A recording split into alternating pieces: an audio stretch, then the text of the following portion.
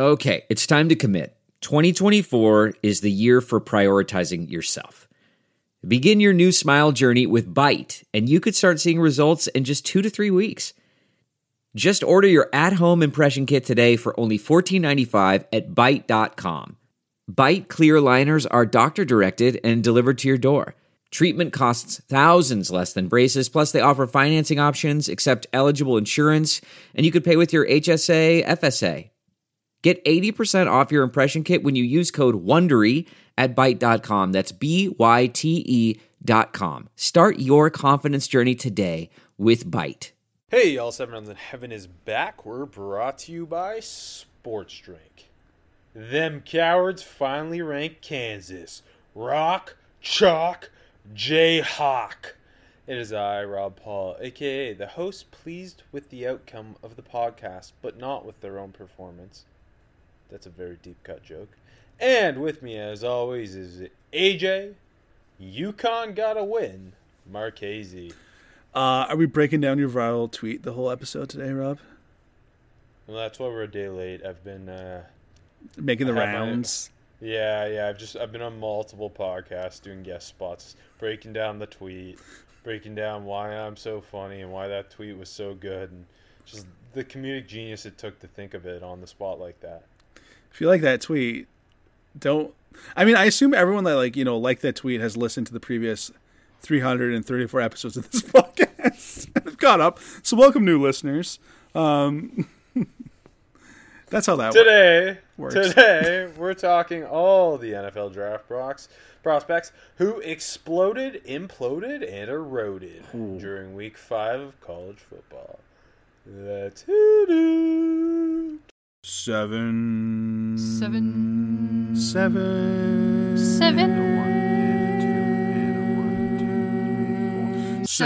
rounds in heaven with my baby, driving out to KC maybe, looking for Stroud or a Bryce Young. Who's gonna wear a Hawaiian shirt today? Who's gonna put ketchup on a stick? Who's gonna find a steal in the fifth? The home team. Let's go 7 rounds.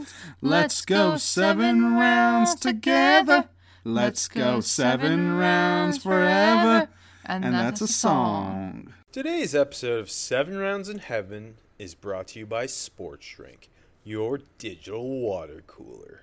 Sports Drink is a newly created internet community that tries to find the intersection of sports and not sports. They're here to help us grow and to hate your favorite team.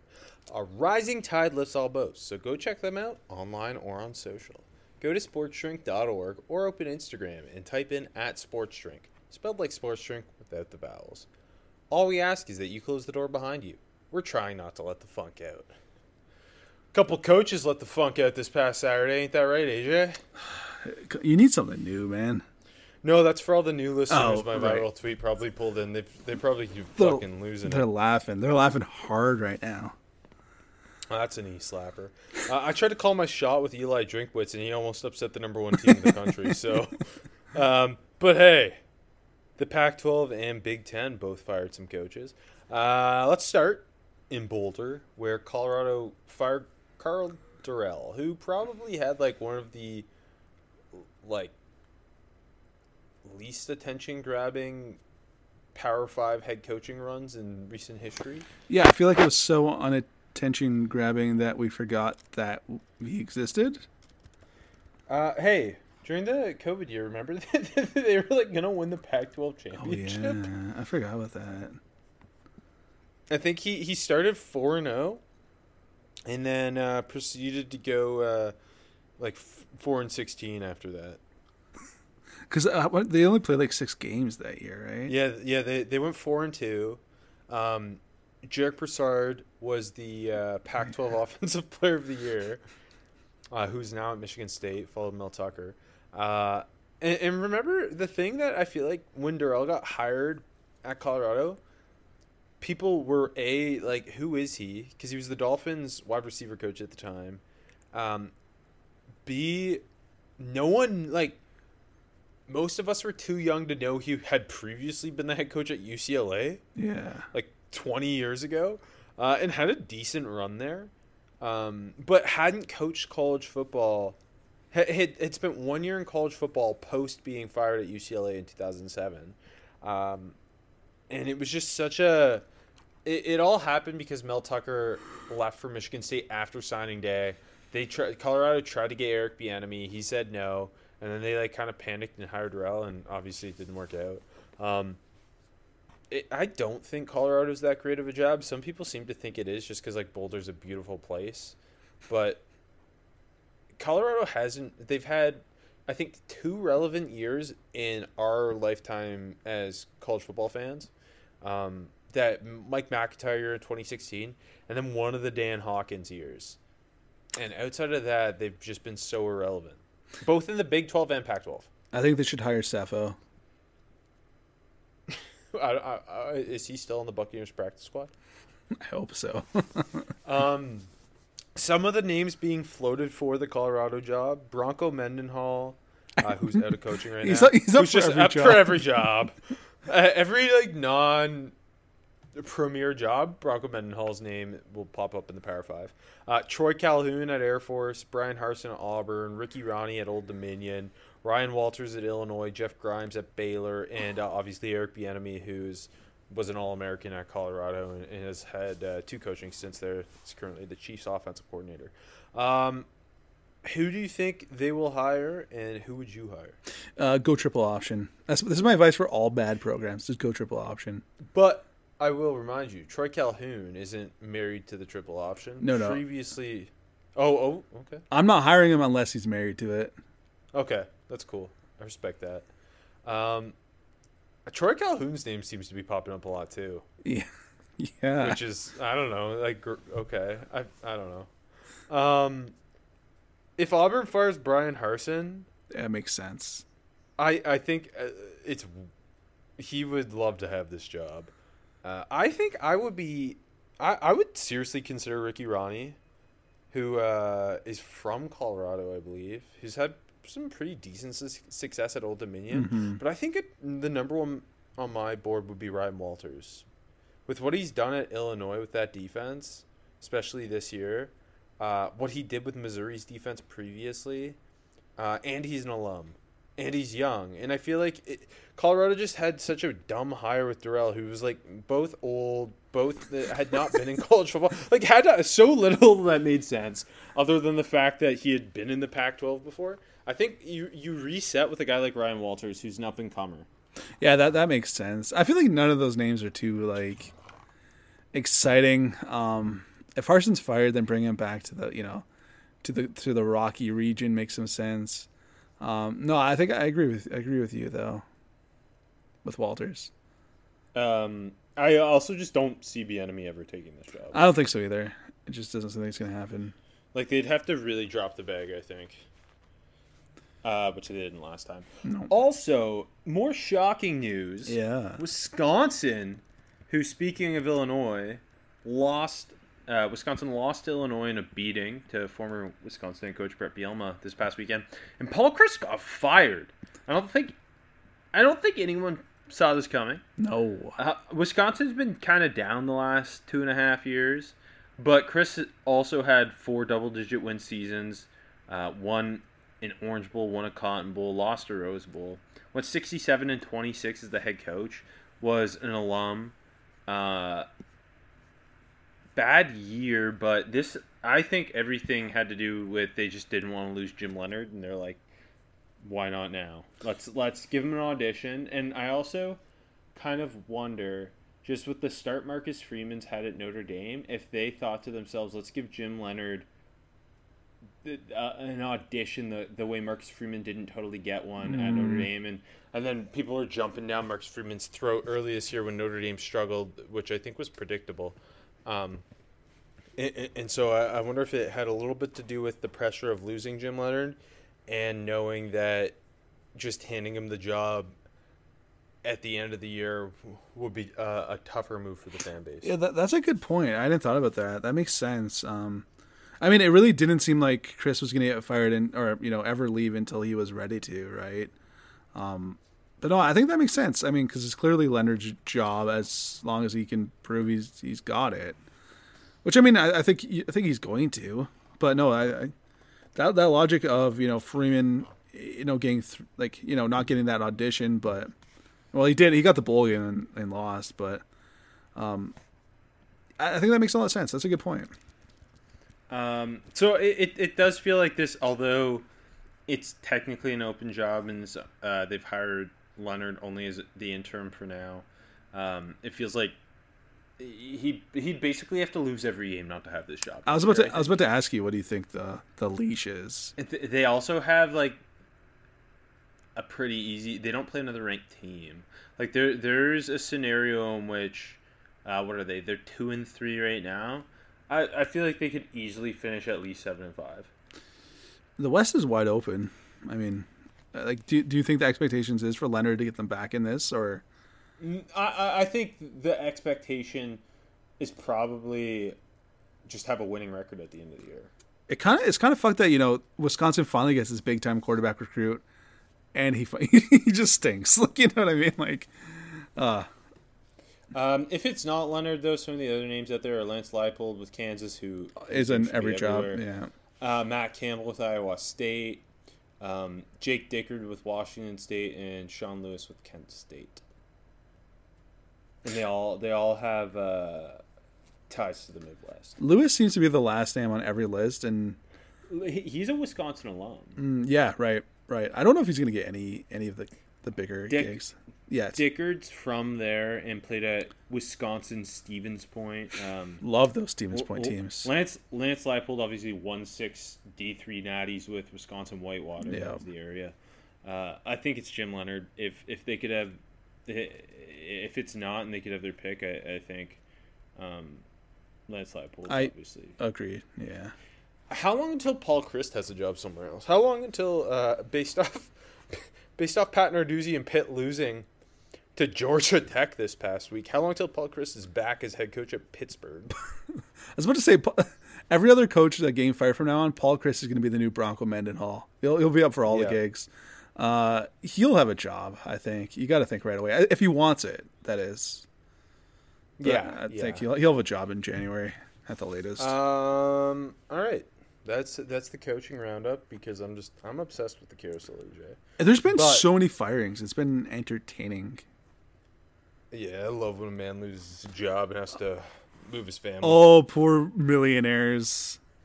Do better if you don't want to get fired. They can finish out the semester.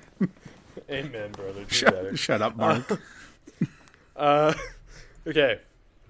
To the meat of the show. College football week 5 superlatives. What did you think of the week? That was so long ago. We're doing a Wednesday podcast. I don't remember. I'm ready for next week. Yeah. Thanks for listening. Next week's already started. SMU's playing USF as we record. SMU's up 10-3. So true. But should that count as last week? I don't know. I think it's a perfect Wednesday to do a Wednesday show because we're in this limbo of is this game next week or last week? All right, my prospect of the week is Rashee Rice for his current performance against SMU. He has against USF. He has 8 catches in the first half. Wow. Best freshman. Oh, I thought we were going to talk about last week. Okay. Best freshman. You said you already forgot. Yeah, right. I certainly did. I just remember what I wrote down. The superlatives is talking about last week. What more do you need? Best freshman. Let's head on down to the Southeastern Conference, where shockingly, Ole Miss's leading rusher is not future top 50 pick Zach Evans. Quinshon Junkins has had a very strong year, and he carried the load against Kentucky in the win for the Rebs. Yeah, 5'11", 220 as a freshman, 100 yards and 15 carries and a touchdown. He's a dude. He's got big-time juice. He looks like he might be the top back for 2025, even though I don't know who else is in that class. But I'm going to say it now. But yeah, like I saw... Not Nick Singleton, that's for sure. No, Junkins, come on. SEC speed versus Big Ten, come on. Yeah. Junkins looks legit. And that just like the fact that he's been like the league guy in a couple of their games over Evans is saying something. Yeah, he's currently I think 12th in the country in rushing yards. He's bit of a bruiser, but with explosion. Yeah. And it's been, I think it's a good thing too if you're Zach Evans, because it keeps you fresh as and he's obviously had injury concerns coming from TCU, but it's such a sick two-headed monster, those two. I think they're both top 12 or something in all-purpose yards in the SEC. And yeah, I mean, Junkins is on the big touchdown run in the first half. He's shot out of a cannon. Yeah. Like, he hits the hole hard with conviction. He's a fun one, and Lane Kiffin does such a good job utilizing when it doesn't matter what position his playmaker is. Once he has them, it's so true. He gets them touches, and he's doing that with Junkins and Zach Evans, and this was the Junkins game. There might be no one better at it, because like every year it's someone new, and he's just so damn good at highlighting them. It's smart football. Yeah. Another best freshman I'll throw out there is, I thought Jalen Milroe did a really good job coming in for Alabama against Arkansas. He had the 77-yard rushing TD where it was just like jaw-dropping how athletic he was and how he's doing that against an SEC defense. He kind of came in and he wasn't amazing or anything through the air. The touchdown run was electric, but he was just very steady, redshirt freshman who could be the next guy at Bama. And it sounds like Bryce Young's going to be okay, so that's good. Yeah, it's kind of going to be interesting to see them go back to that run-heavy quarterback where I don't know, it might be better for them, especially without the receiver talent. Although Kobe Prentice looked pretty good for them. He looked fast as fuck. Another freshman. But yeah, that's going to be interesting. I'll give you another one from that Ole Miss game. How about for UK, that Barryon Brown, who's just a fucking menace as a kick returner. He could have had 2 touchdowns, but he lost his feet on both of them by like 164 yards on 3 kick returns. And then he got that screen on the last drive, broke a bunch of tackles, just looked dangerous in space. 81 yards on 2 grabs. He looked pretty explosive. He looked pretty interesting. I feel like they would have lost if they didn't have him. And 6'1", 166, so like tallish and lean. I don't know. It seems like an interesting playmaker. Agreed. Do you have any other best freshmen? Or you want to get sophomores? I got one I got to shout out. They're playing Michigan this week. He looks interesting. It wasn't like a big week or anything. It just I would watch this Indiana game, so I wanted to shout out Jalen Lucas, who is tiny and fast. They list him like 5'9", 185. He's like 5'5". There's a complete lie. He handles their kick return too. He had a 35-yard rush, and looked like really explosive on it. And now I was reading Indiana, as I do, the Indiana papers. And they're calling for more carries for Lucas. I wonder if it comes this week against Michigan.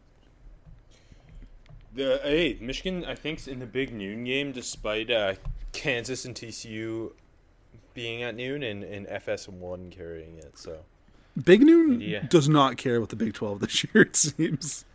I couldn't believe when I saw that FS1's doing the TCU Kansas game. Game day's there. I know. Okay. Yeah. But hey. Best sophomore, I'm going to go back to Alabama, where I thought Dallas Turner looked like a menace, unshockingly, against Arkansas.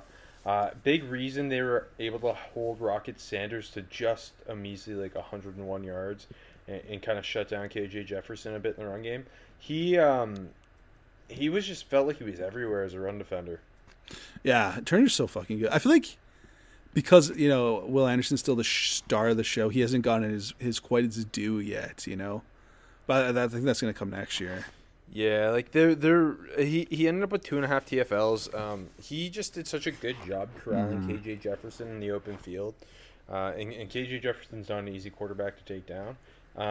And just another freak athlete. And he pushes the pocket, too. He's a very good pass rusher. But it was really what he did as a run defender in this game that got me so excited. I'm going to do 2 guys that were in the big noon game, baby. Luke Lachey, the Iowa tight end, 6'6", 252. Kind of looked like he's the next Iowa tight end down the pike. Good size, looks like a good athlete. Was really the only pass catcher getting anything going for Iowa for most of the game. Had 84 yards and a touchdown. Looked interesting. I know on the flip side, also the touchdown for Michigan, Donovan Edwards. It wasn't like a big time flashy game, but man, he's such a good pass catcher. The touchdown, JJ was just scrambling and he improvised finding the space in the end zone. Got there, hauled it in. I almost dropped it, but doesn't matter. He hauled it in. got in the corner there. Just his pass catching ability, and like it's his first game back from injury now, but it's gonna be a lot of fun seeing how when he's the star of the show next year at Michigan. I'm gonna go back to the Alabama game where I thought J.C. Latham, who looks like War Turtle at right tackle, is just a mammoth, and I think that Alabama offensive line had some concerns late last year and kind of a bit of a slow start this year. But I think it really came together in this Arkansas game. And he's 6'6", 326. He had the key block on, I think it was the Prentice screen touchdown where he got out there. He just moved so well in space for such a massive man and was a big part of just mauling dudes in the run game. I'm going to talk about another Alabama offensive lineman later. But Latham looks like he's that dude who's got next on when it comes to top 50 Bama offensive linemen. Yeah, no, he looked really good. And like the only thing for the Bama O-line was kind of like the penalties that kind of slowed him down. Who looked good, and obviously he's a household name, Rob. But Kool-Aid McKinstry kind of had his first like flashy game, I thought, for Bama. It looked really good as a kick return. I'm like, they should have gotten the ball on offense. I felt like, but it looked pretty good like in coverage as well. I just want to shout out the Kool-Aid man. Yeah, he had a big PBU in the end zone. Mm-hmm. And he's a good return man too. He is a good return man. Shall we move to Weekday Warrior? Let's do it. We had a nice little slate of weekday games this week. That's how you know the college football season's we're really in it now. Especially when we start getting those Sunbelt Wednesday games and, and the Action Tuesdays in November. But right now it's like the AAC and the ACC, and hey, guess what? The Pac-12 played on Friday night. And not only do I think Jake Bobo should be the number one weekday warrior, but Jake Bobo is going to be on our graphic this week for Stock Up. Yes. Because Jake Bobo is a player we both really thought over the summer was interesting. Obviously was at Duke. Just because surprisingly fluid route runner. I couldn't 6'5" wide receiver. Believe it when I threw on the tape. Yes. And a guy who blocked his ass off. And we're like, okay, cool. Let's see what happens when he gets to UCLA.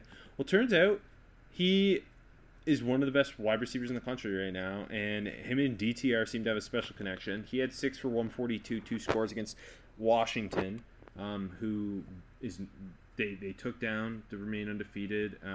Obviously, Washington was ranked, and it just I don't know. It was like kind of the same thing we'd previously seen. Shockingly smooth route runner, knows how to set up his routes well. Yeah. The one touchdown was just like on a little post where he got the corner to flip his hips the wrong way. It went inside up. Leverage. Yeah. He just like he stems his routes really well, and that it was kind of just all night they couldn't. And now the Washington defense is young and bad, but all night they just couldn't kind of handle his clean routes. Yeah, man. Bobo's clearly the weekday warrior. I mean, we're all aboard the Bobo hype train. It's gonna build. I mean, there's talks maybe adding some weight and using him as a move tight end too. But either way, he's legit outside, and the way he runs route at that size is a fucking weapon, especially in the red zone. Especially when DTR is stepping up too. You know what I mean? Like, yeah, that's dangerous. And on that second touchdown too, it was like what was it? Like a deep out or something. And he just kind of caught the ball on the sideline, broke a couple tackles, and scored. Like, he just looked like the best player on the field. I love it. And a shout-out DTR, too, for sure. Who is clearly, like, I don't think he's some great NFL prospect or anything, but he's clearly leveled up. UCLA's ranked down. They have a big game against Utah this weekend. But DTR played a really clean game. He did. He's looked good. I mean, yeah, he's finally, like you said, he's finally taking that step, it feels like.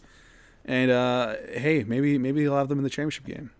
I'm also going to shout out 2 BYU players because I watched BYU play Utah State. Jaron Hall, once again, just especially in a quarterback class where the senior quarterbacks in particular have struggled. Mm-hmm. Jaron Hall, I think, done a ton for himself, and he looked good again against Utah State. Ball just jumps out of his hand. And BYU linebacker Max Tooley, who's like 215 pounds and just reminds me of every Daniel Sorensen, Zane Anderson that we've ever had at BYU. He had a pick six plus a sack. He was all over the field. Didn't he? Wasn't he the one who threw the shoe too? Yeah, he was doing it all. It's a hat trick in my opinion. He's gonna be a Chief one day. I miss Daniel Sorensen. Yeah, but you got Zane now. It's true. Torch has been passed. Best offensive prospect. I'm going back to Bama. I think I got to give it to Jahmyr Gibbs, Rob. It was the Jahmyr Gibbs game, wasn't it? It was the Gibbs game, man. Like, just those 2 huge touchdown runs. When Archie was legit in this football game, and Gibbs, per his touchdown celebration, put him to bed. Just like obviously he's been so dynamic in the passing game all year, especially in that Texas game. But not only was this his first 100-yard game, not only was this a 200-yard game, it was his first 100-yard rushing game. And because they haven't needed him to carry the load as a runner, like you said. It's been what he's done for this offense is come to the passing game because of the lack of talent or lack of proven talent at receiver right now. And obviously Bryce Young goes out, and they needed him to carry the load. And he did that. Yeah. Like he's had that Alvin Kamara, receiving performance, and this was the rushing performance for 206, 18 carries, 2 touchdowns, a couple catches for 20 yards too. Both touchdowns were like 70 yards too. Explosive. I don't think he was touched on either of them. Just fucking. So the hole was there and it's just gone. The first one was like an outside zone run. Yep. And he was like so patient, waited for that cutback lane to appear and just hit it like hell. Yeah. And he was off to the races, yes, untouched. And then the second one was kind of not blocked up quite as well. But as soon as a crease appeared, he just got north-south so quick. He kind of broke one shitty arm tackle and, again, was off to the races. But I thought that the 2 runs are interesting because one showed his patience and vision, and the other showed how hard he can hit a hole as soon as it appears and how quickly he'll get north-south. And this is for about a 200-pound back with burning speed. He's so much more than just a satellite type of back, right? Absolutely, and not that I ever doubted that he was more. Of course he's more on the satellite back. Not that I doubted that they're going to eventually get him going in the running game like this. But this was a big game for his stock. Just like I think this is the game where, we know he's a great pass catcher. That's what sets him apart. But when scouts go back to see if he can be, like an RB1 or whatever the fuck they care about in the NFL nowadays, this could be the tape you throw on. When you said, like you said, Young was out and they needed him. It was yeah. I was so excited to see that. It was against an Arkansas. Like now the Arkansas back end's not good, but the front seven's got talent. Like there's NFL talent in the Arkansas front seven. Their offensive line played really well as well. But who's your best defensive prospect? I kind of cheated here, but who'd you go with then? I want to hear you cheat. I put the Clemson D line versus NC State. It's a good one. The 3-headed monster. Brian Brzee was out again. But the 3-headed monster of Myles Murphy, Tyler Davis, and KJ Henry, that NC State offense couldn't really get much going. Devin Leary was just under fire all day long. Yeah. Myles Murphy, I thought, was the best of the bunch, just pure power, throwing the left tackle repeatedly. Felt like his best game so far to this point of the season, right? Yeah, and like it felt like every time one of them would make a play, like someone else would also be making the play. There was one play where Myles Murphy threw the left tackle and KJ Henry won inside, and as Murphy obliterated Leary, Henry batted the ball at the line. And then there was another one where KJ Henry kind of he was winning on one side, Myles Murphy was winning on the other side, and they just kind of forced it up into Tyler Davis. The 3 of them are awesome, and Myles Murphy was showing power all game. I think KJ Henry just looks like another player this year. He looks so much twitchier to me on top of the hand usage. And then Tyler Davis has been one of the best defensive tackles in the country. He's coming off that Wake Forest game where he was a dominant force. Totally. I mean, Henry's like, and from the first snap, he just looks so much more explosive. All 3 of them were fucking monsters. I'll go with a one-man show performance. I didn't watch this game live, but I went back to the tape after I saw that Clark Phillips had 3 picks. so I want to throw this game on against Oregon State. It was like literally the second snap of the game. His first interception came on. Just like a little comeback of the sticks. The wide receiver was like, towards the sideline. The ball was like a bit of a duck, but like it was solidly placed high and outside. Phillips just jumps it, rips it out of the wide receiver's hands. Just big dog shit. It returned it a little bit and got tackled. That was awesome. The second pick, he was like in off man, which is like a 10-yard out. Like again, like Phillips just like jumped it perfectly. Read it so well, made it look so easy. Just like that speed and fluidity to close on the ball was effortless. And then he houses it for 6. That was a fucking monster play. And the game was close when he was doing all this stuff. Utah didn't pull away until like late in the third. But he was playing a lot inside, but also outside. They split it pretty even. It felt like got called for like 1 PI, but it was soft. So also like just solid tackling. The couple catches he did give up just like quickly getting the guy on the ground, and then his third interception was later into the fourth. On the goal line, lined up like off on the slot. The slot ran the corner, and like Phillips was just like all over it, just like he was the receiver. Just got there, got up for the ball, good hands, picked it off in the end zone, pretty easy. It was a hell of a fucking performance. It was pretty like. Just like fuck yeah, just again like Phillips is a fucking dude. It just solidified it. Big Utah win too, because Oregon State's legit. Yeah, exactly. And now Utah's going into UCLA. Kind of feels like Utah last year, where they slow start, and then they end up playing in the Rose Bowl, and that's kind of again Utah's slow start, but here we go. Clark Phillips, corner 2, shooting up the board. I gotta give a shout out to my guy, Zay fucking Flowers, baby. He's turned it on this year. I mean, I love it because like your guy. I mean, one of us had him higher in the rankings. I know. It's I look silly because like I felt like he took a step back last year, along with the rest of the whole program. But this year he's not only back to what he looked like his sophomore season, but he's taking another step. Like you saw the speed, the deep ability. The quickness, all on display on Saturday. Had 151 yards on 5 catches, a touchdown, and a couple rushes for 22 yards too. His touchdown catch was awesome, just like on the deep post. Just great hands to keep his concentration in the traffic, and then like I don't know, just like effortlessly to finish too. It's like there's no defender in his way. Like if he keeps showing what he did on Saturday, like he's going to be a day 2 pick for a team that needs that deep speed and someone to win like vertically.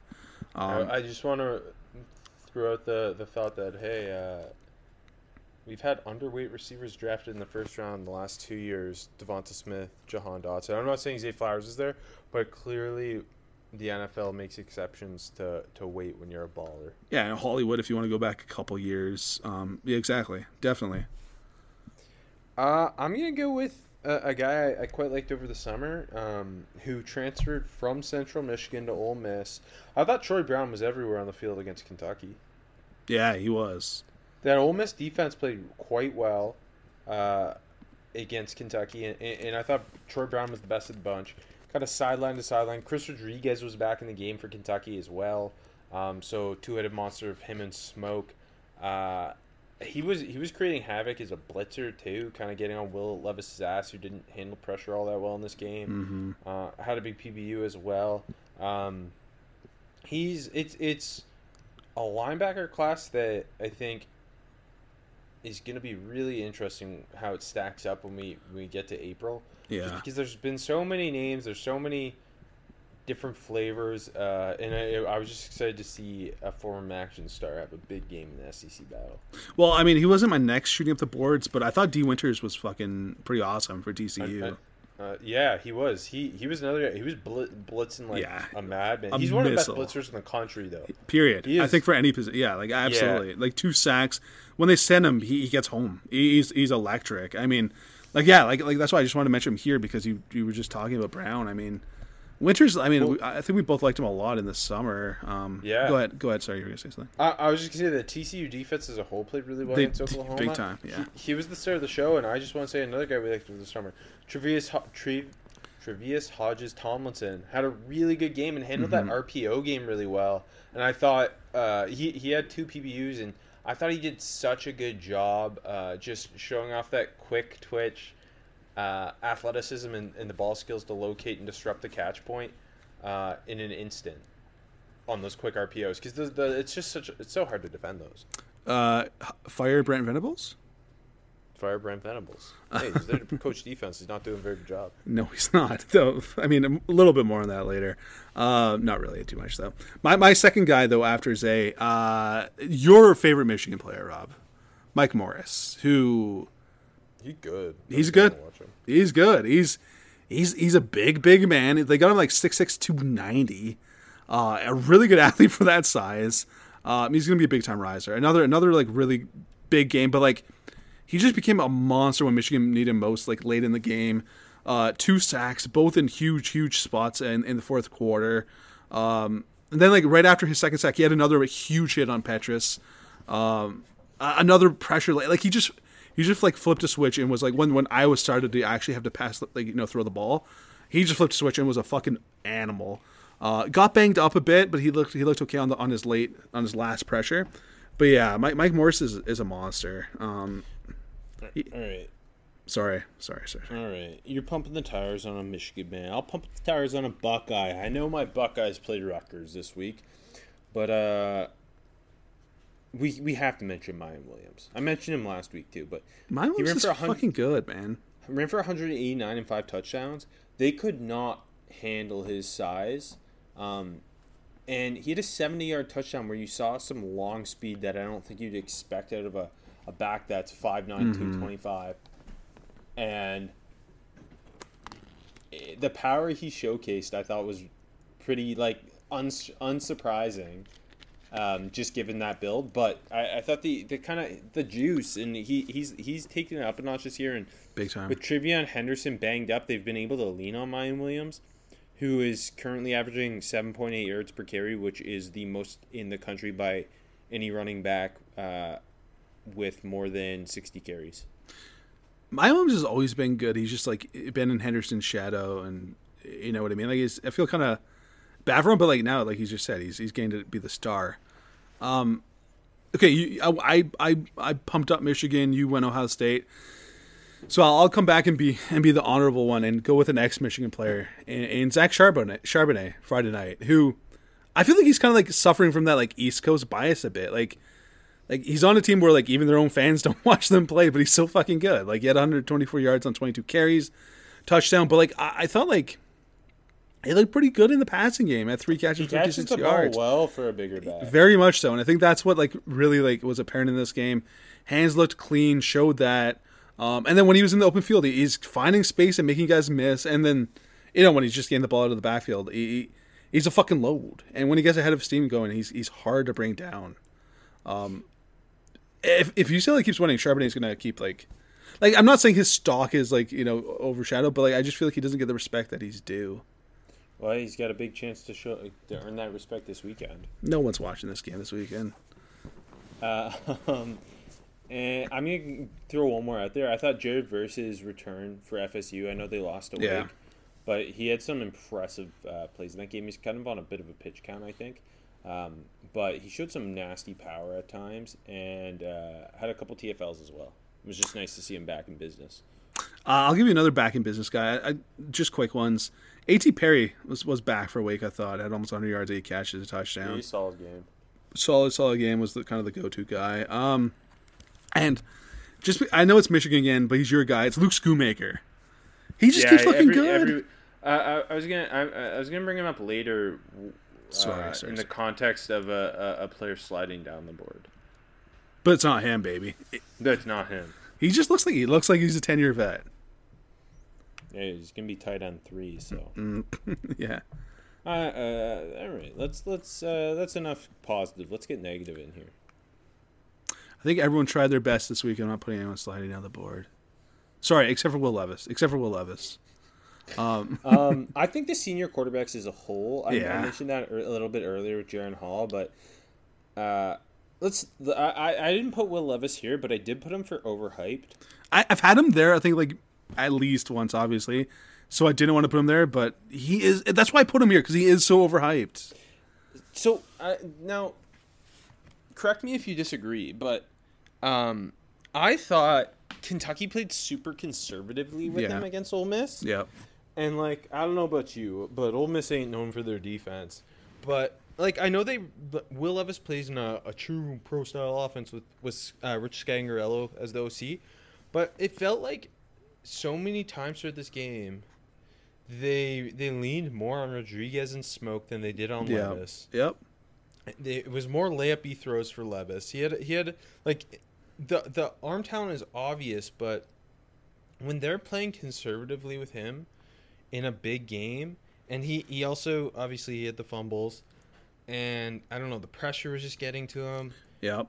To me, he looks so much closer to like a fourth-round toolsy quarterback than he does a first-round quarterback. And obviously, I think ultimately he's in between those two things, but Yeah. it's crazy that for a lot of people right now, he's just, he's obviously quarterback 3. I don't know. And the top 10 pick, I don't. I don't know. Do you think by the time we get to April, it'll correct itself the way it tends to? I don't know. I hope so. I hope so. Or we're wrong, but I don't think so. You know what it is? Like, I think you put it well where they went conservative. Like, you look at his numbers, 18 to 24, 220, 2 touchdowns, no interceptions. Oh, that's a good game. But like you said, they played so conservative, and I think that kind of speaks volumes because, like, my takeaway is, like, you know how we talk about Bryce Young, how he just has that it factor? Mm-hmm. I feel like Will Levis has the opposite. Like, the stats look good, but like you talked about, he struggled with pressure. Took that awful sack. Yeah, he's got the not factor. Took that awful sack / intentional grounding for his safety. He's not him. Thank you. What other colloquialisms can you throw out there? It's just, like, in a game against a fellow top 25 team, I think you would easily see CJ Stroud, and, like, obviously stats are not something that you should base your scouting off of, but no. I'm using this because of what I saw. I think Bryce Young and CJ Stroud would both obviously have thrown for like 350, but Kentucky's not throwing the ball that much. They're throwing it like 20 times and being conservative on money downs, and when the moment is big, it's the rush is getting to him. Yeah. And he's fumbling, and I don't know. Yeah, like he had 2 game-winning drives that he turned the ball over. Like on the last drive, it was a good drive. Like, you know, he worked the middle of the field well, like pretty much all game, getting the ball out of his hands quick, and then just fumbled. Like, he's got a pocket field problem, and I think he's got right now like a not big game factor problem. I don't. Again, when your people are calling him a top 10 lock, QB3, blah blah, I don't get it. A couple more senior quarterbacks who I thought struggled. Devin Leary, who just really hasn't looked good this year. No. That offensive line's not helping him, but yeah, he doesn't look like the day 2 quarterback some people touted him as. Michael Penix struggled against UCLA after a lot of hype leading up to the game. He was my overhyped.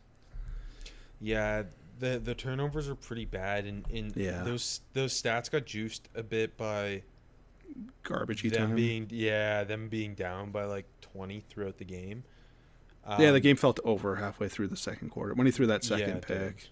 When the Bobo just unleashed himself. You know the film The Babadook? I call it The Bobadook. Oh, do I ever? One more senior quarterback. Clayton Tune, and this was the tune-up game for the Pac-12 After Dark game. Clayton Tune struggled against Tulane, and Houston has just been a shit show this year. Yeah. He was another guy who some people were really banging the table for him as maybe the day 2 senior quarterback, but I don't know. The rush again was just getting to him. It was a lot of missed throws on anything over 10 yards, and I have a Green Wave sticker on my laptop, but I don't think Tulane's the cream of the crop. If I may do my Penix spiel now, like you said, like 345, like 4 touchdowns, that looks good, and like obviously like he's been a huge transfer this year and like doing big things for his stock, but the amount of hype like that you touched on is kind of unreal. But I feel like that's coming from like people who aren't really watching it. It's just looking at the numbers. Also, I mean that's just the game with the quarterbacks, right? Like, yeah, it is. hell, if DTR goes in and upsets Utah this weekend, like True. People will be crowning DTR. You know, That's so true. That's so true. And I mean, like, there's no doubt Penix has made a big leap under DeBauer, but like the accuracy's still really consistent. Like he's he had that one like really nice throw in the beginning that should have been a touchdown drop. Like he's been better. It had that fourth down conversion for the touchdown.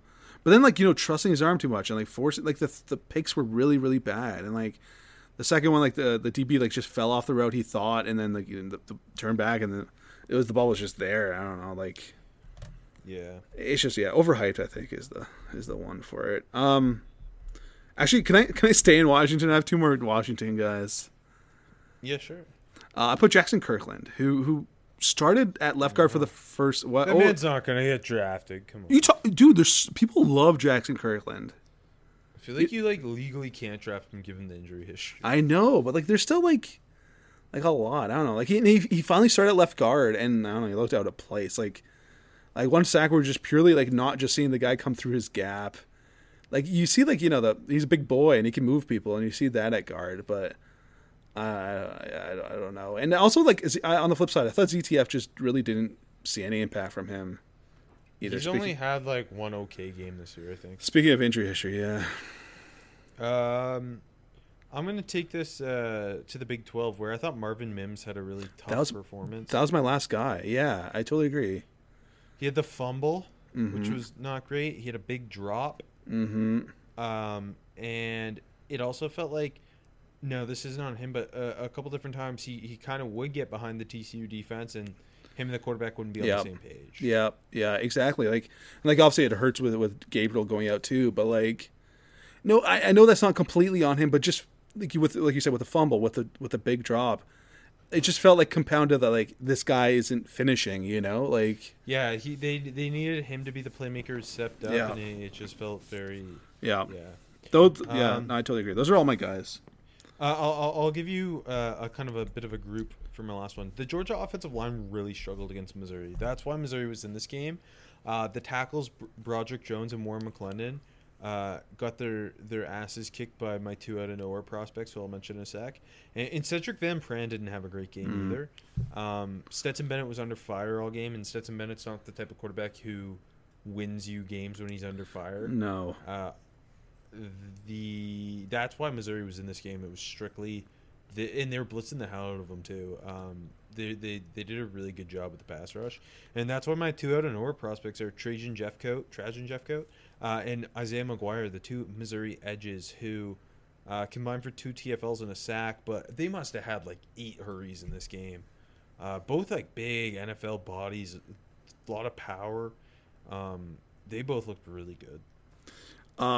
Quickly going back to the Georgia offensive line, I feel like Broderick Jones has been pretty overhyped.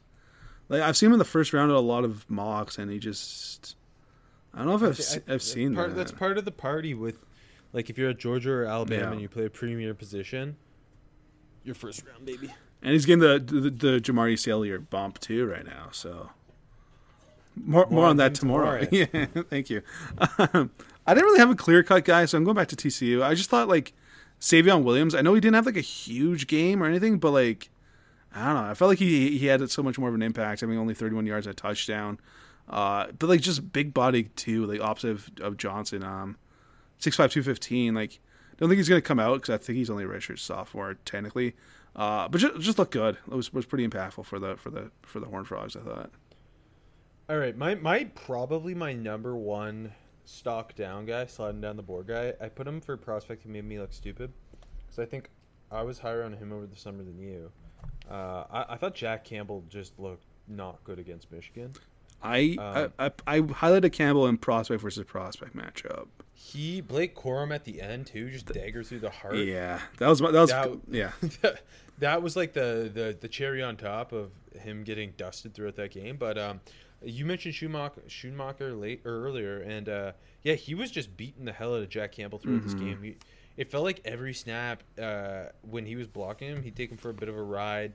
Campbell, with that length, was really struggling to sack and shed guys. He was making tackles like 7 yards downfield, so he finished with like 11 tackles, but they weren't impactful tackles.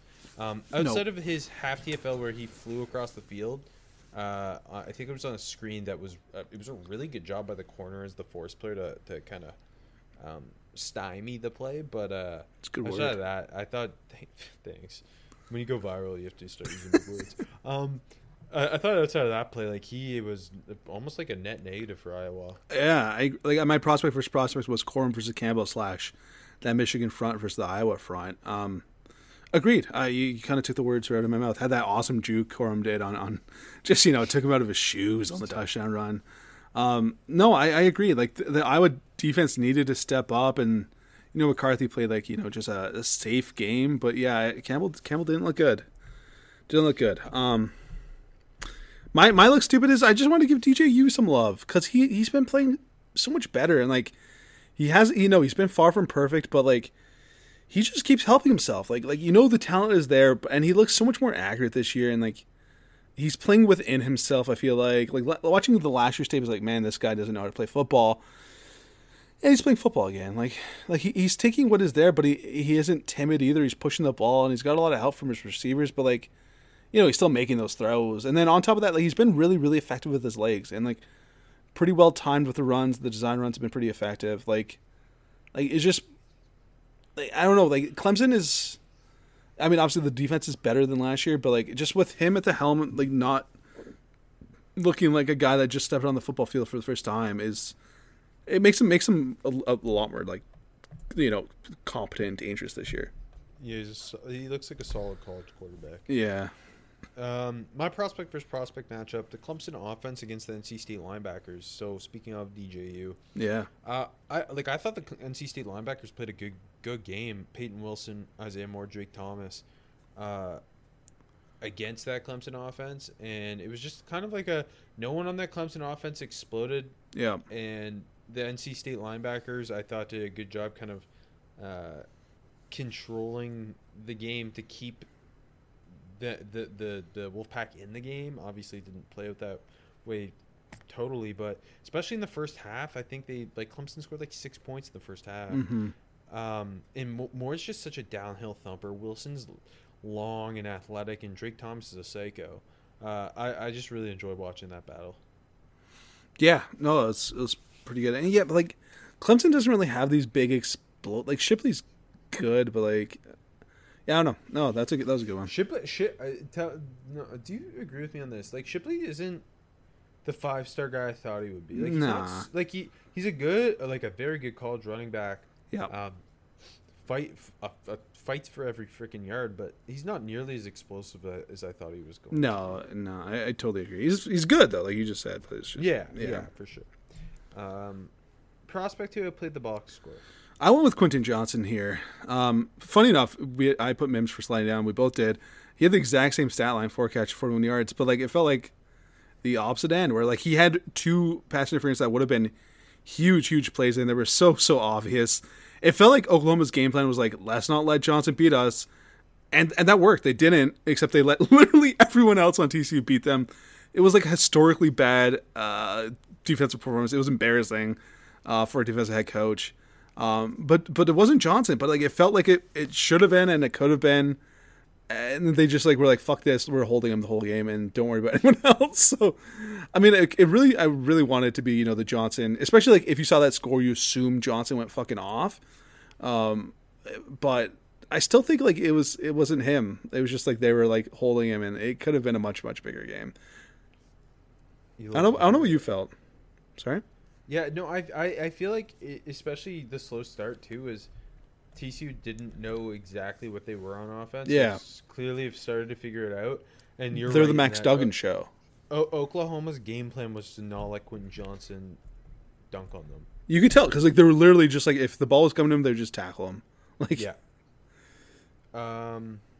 My outplayed the box score was I thought Byron Young. Speaking of Alabama's run defense, Byron Young, who is the ultimate outplay the box score type of player. He just is the workman up front for the Crimson Tide, plays all over the defensive line. He did such a good job, both setting the edge when lining up as like a 5-tech and holding down the point inside. Arkansas, like Rocket Sanders, again, he averaged like 4.6 a carry, and Byron Young was a big part of that. I know I didn't put him anywhere, but like, I know it's a flip side, but what do you think of the Drew Sanders revenge game? So I thought at times like he was very flashy, like you could see the athleticism and stuff, but he still looks raw as an off ball guy. Like I thought he was out of place a couple different times on the Gibbs runs, but he's also very talented pass rusher. Yeah, an off ball linebacker, having the one sack and then the one that hurt Bryce Young too. Yeah, like I don't think he was like shooting up, but he wasn't sliding down. You know? Yeah, agreed. I agree with you. Like solid all around game. For him, he's clearly an NFL athlete. Yeah. My overhyped was Levis. Yours was Penix, right? Yeah. Who's your transfer of the week? Alabama left tackle Tyler Steen, transferred from Vandy to Bama. Every time I watch him, I loved him over the summer. I thought he was just moving people in the run game on those outside zone runs, just washing guys out of it. Looked pretty good in pass pro as well. I think he's a guy who like, we know the big names at the top of this tackle class. They're all from the Big Ten. And I think he's kind of like a guy who's going to emerge as a potential day 2 guy. Speaking of the Big Ten, Yabioki had another flashy game. Like it wasn't like he only had half a sack, but I think it was a full sack. Just like it was an awesome play where like you saw the get off, you see the 5-star pedigree. And like just got around the edge and like just got Petrus by like one shoulder and yanked him down with one hand, showing like it's just the strength. And then like had another one where he just absolutely lit up Petrus in the fourth quarter. Like just looped back inside on a stunt and like just the closing burst was really, really impressive. And another pass rusher. Friday night, I thought like I didn't think it was like a big flashy statistical game, but I thought like Latu in the revenge game as well, transferring from UW to UCLA. Was just giving UW a bunch of fits on that front. I only got home for one, but I felt like he could have had a handful of sacks. Yeah, he's a fun player. Yes, he is. Finally, my small school guy is Tyjae Spears, who caught the game-winning touchdown. Mine is too, yeah. For Tulane against Houston. Did a lot of damage through the air. 6 for 85, had 54 on the ground. A guy who fits the mold of that modern NFL satellite back. Yeah, he's so effective as a pass catcher. Like it's not like he's just like coming out of the backfield. You can do a lot with him too. On the game-winning touchdown, they lined him up at wide receiver. Yeah, he's fun. Spears is fun. He's really fun. Okay, AJ. Finally, our college football week 6 picks. Rob's my 5, and AJ's one short of a 6-pack. I went 5-0 last week. Yeah, I know you did. And I would have if I would have picked with my heart with Michigan, and I just ignored that game. I went 4-1 though. It's just stupid Baylor cost me. I told you I couldn't bet on that game because I don't trust Blake Shapen. You were right not to. Spencer Sanders was on one, baby. How do you feel about this week of games? I'm not sure. I mean, like there's some games like there's lots to watch, but like Red River being like blah. I picked it though because I felt like I couldn't not, but I don't know. Maybe I won't pick it. I got some other options. If you didn't pick it, I'm not going to pick it. But yeah, like a couple top 25 games, and then like 2 games that were supposed to be top 25, and then turned it to the team sucked. Yeah, I don't know. Where's your first game? My first game, I'll start at noon ESPN. Number 8 Tennessee going to the Death Valley. LSU's ranked number 25. I'm gonna take the Vols. Hendon Hooker's fighting for that Heisman. That Josh Heupel offense is so hard to slow down. The LSU defense could not stop Jordan Travis in that opener. LSU's had a couple cupcake wins. Like they still don't know how to use Kayshon Boutte. Nope. I'm gonna bet on Hendon Hooker. This feels like way too easy of a line for Tennessee, right? Like that. I feel like there's something up, but. I know that's how I felt too, and then I was like, "Nah, wait, Brian Kelly's the head coach." And then I like if this was a night game in Death Valley, that might change how I feel, but it's not. About to say the same thing. Like, yeah, it's Death Valley, but it's at noon. Yeah, I totally agree. I'm taking Tennessee. I think that's like the freest money on the board, but that's why I think it's maybe like the biggest trick. They ranked LSU just because 1, they're an SEC school, and 2, to have a top 25 matchup at noon. I totally agree. My next game is noon on FS1. Yeah, baby. Even though it's the game of the day. Annoying. Number 17 TCU at number 19 Kansas. ESPN Game Day's gonna be in Lawrence. Kansas is fucking 5-0. Lance Leipold is that guy. My guy Sonny Dykes also is TCU on a streak. This is a fun game. TCU, obviously, you just talked about Quentin Johnston. Kendre Miller, the running back, had a really nice game too. They have Steve Avila on the offensive line. Like, they have a couple of offensive prospects and a couple defensive guys. Like Dylan Horton's a good player. Tre'Vius Hodges-Tomlinson, D. Winters is our guy. Mark Perry. Like, there's a lot of NFL talent on that TCU team. But Kansas isn't too shabby either. It's going to be our first in-depth look at Jalen Daniels, who's emerged as one of the most dynamic quarterbacks in the country. They got a really good sophomore running back in Devin Neal. One of my favorite players of the summer was Lonnie Phelps, who transferred from Miami of Ohio to Kansas. So I'm really excited to see him against TCU. And then obviously Kenny Logan's the Punisher on the back end. And I'm going to take Kansas +7. I feel like it's like you can't not take Kansas, right? If you're taking TCU, you hate college football, right? Yeah.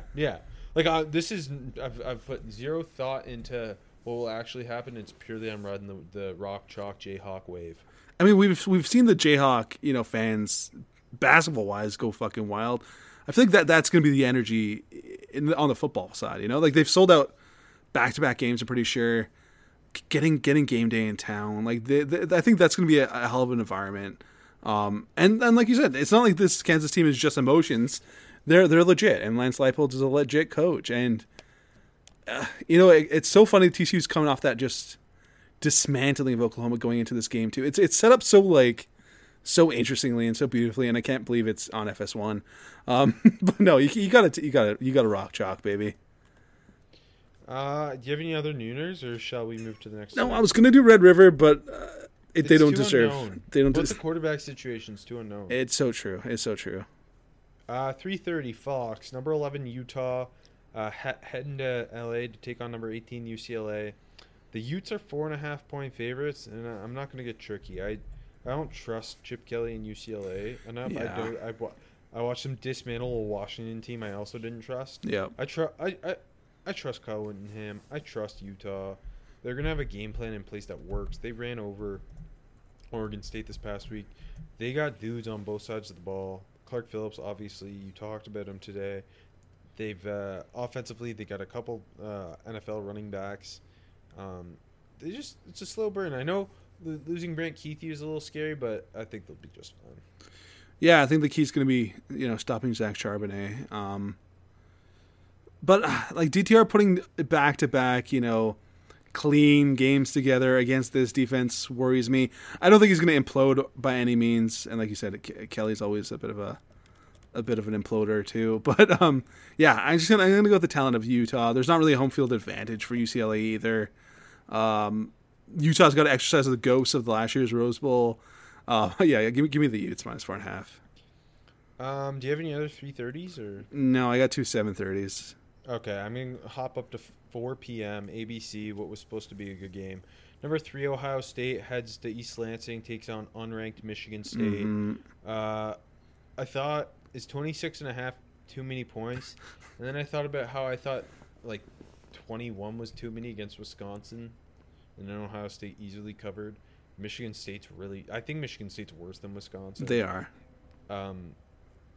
And they might have given the coach a contract he didn't deserve. They did.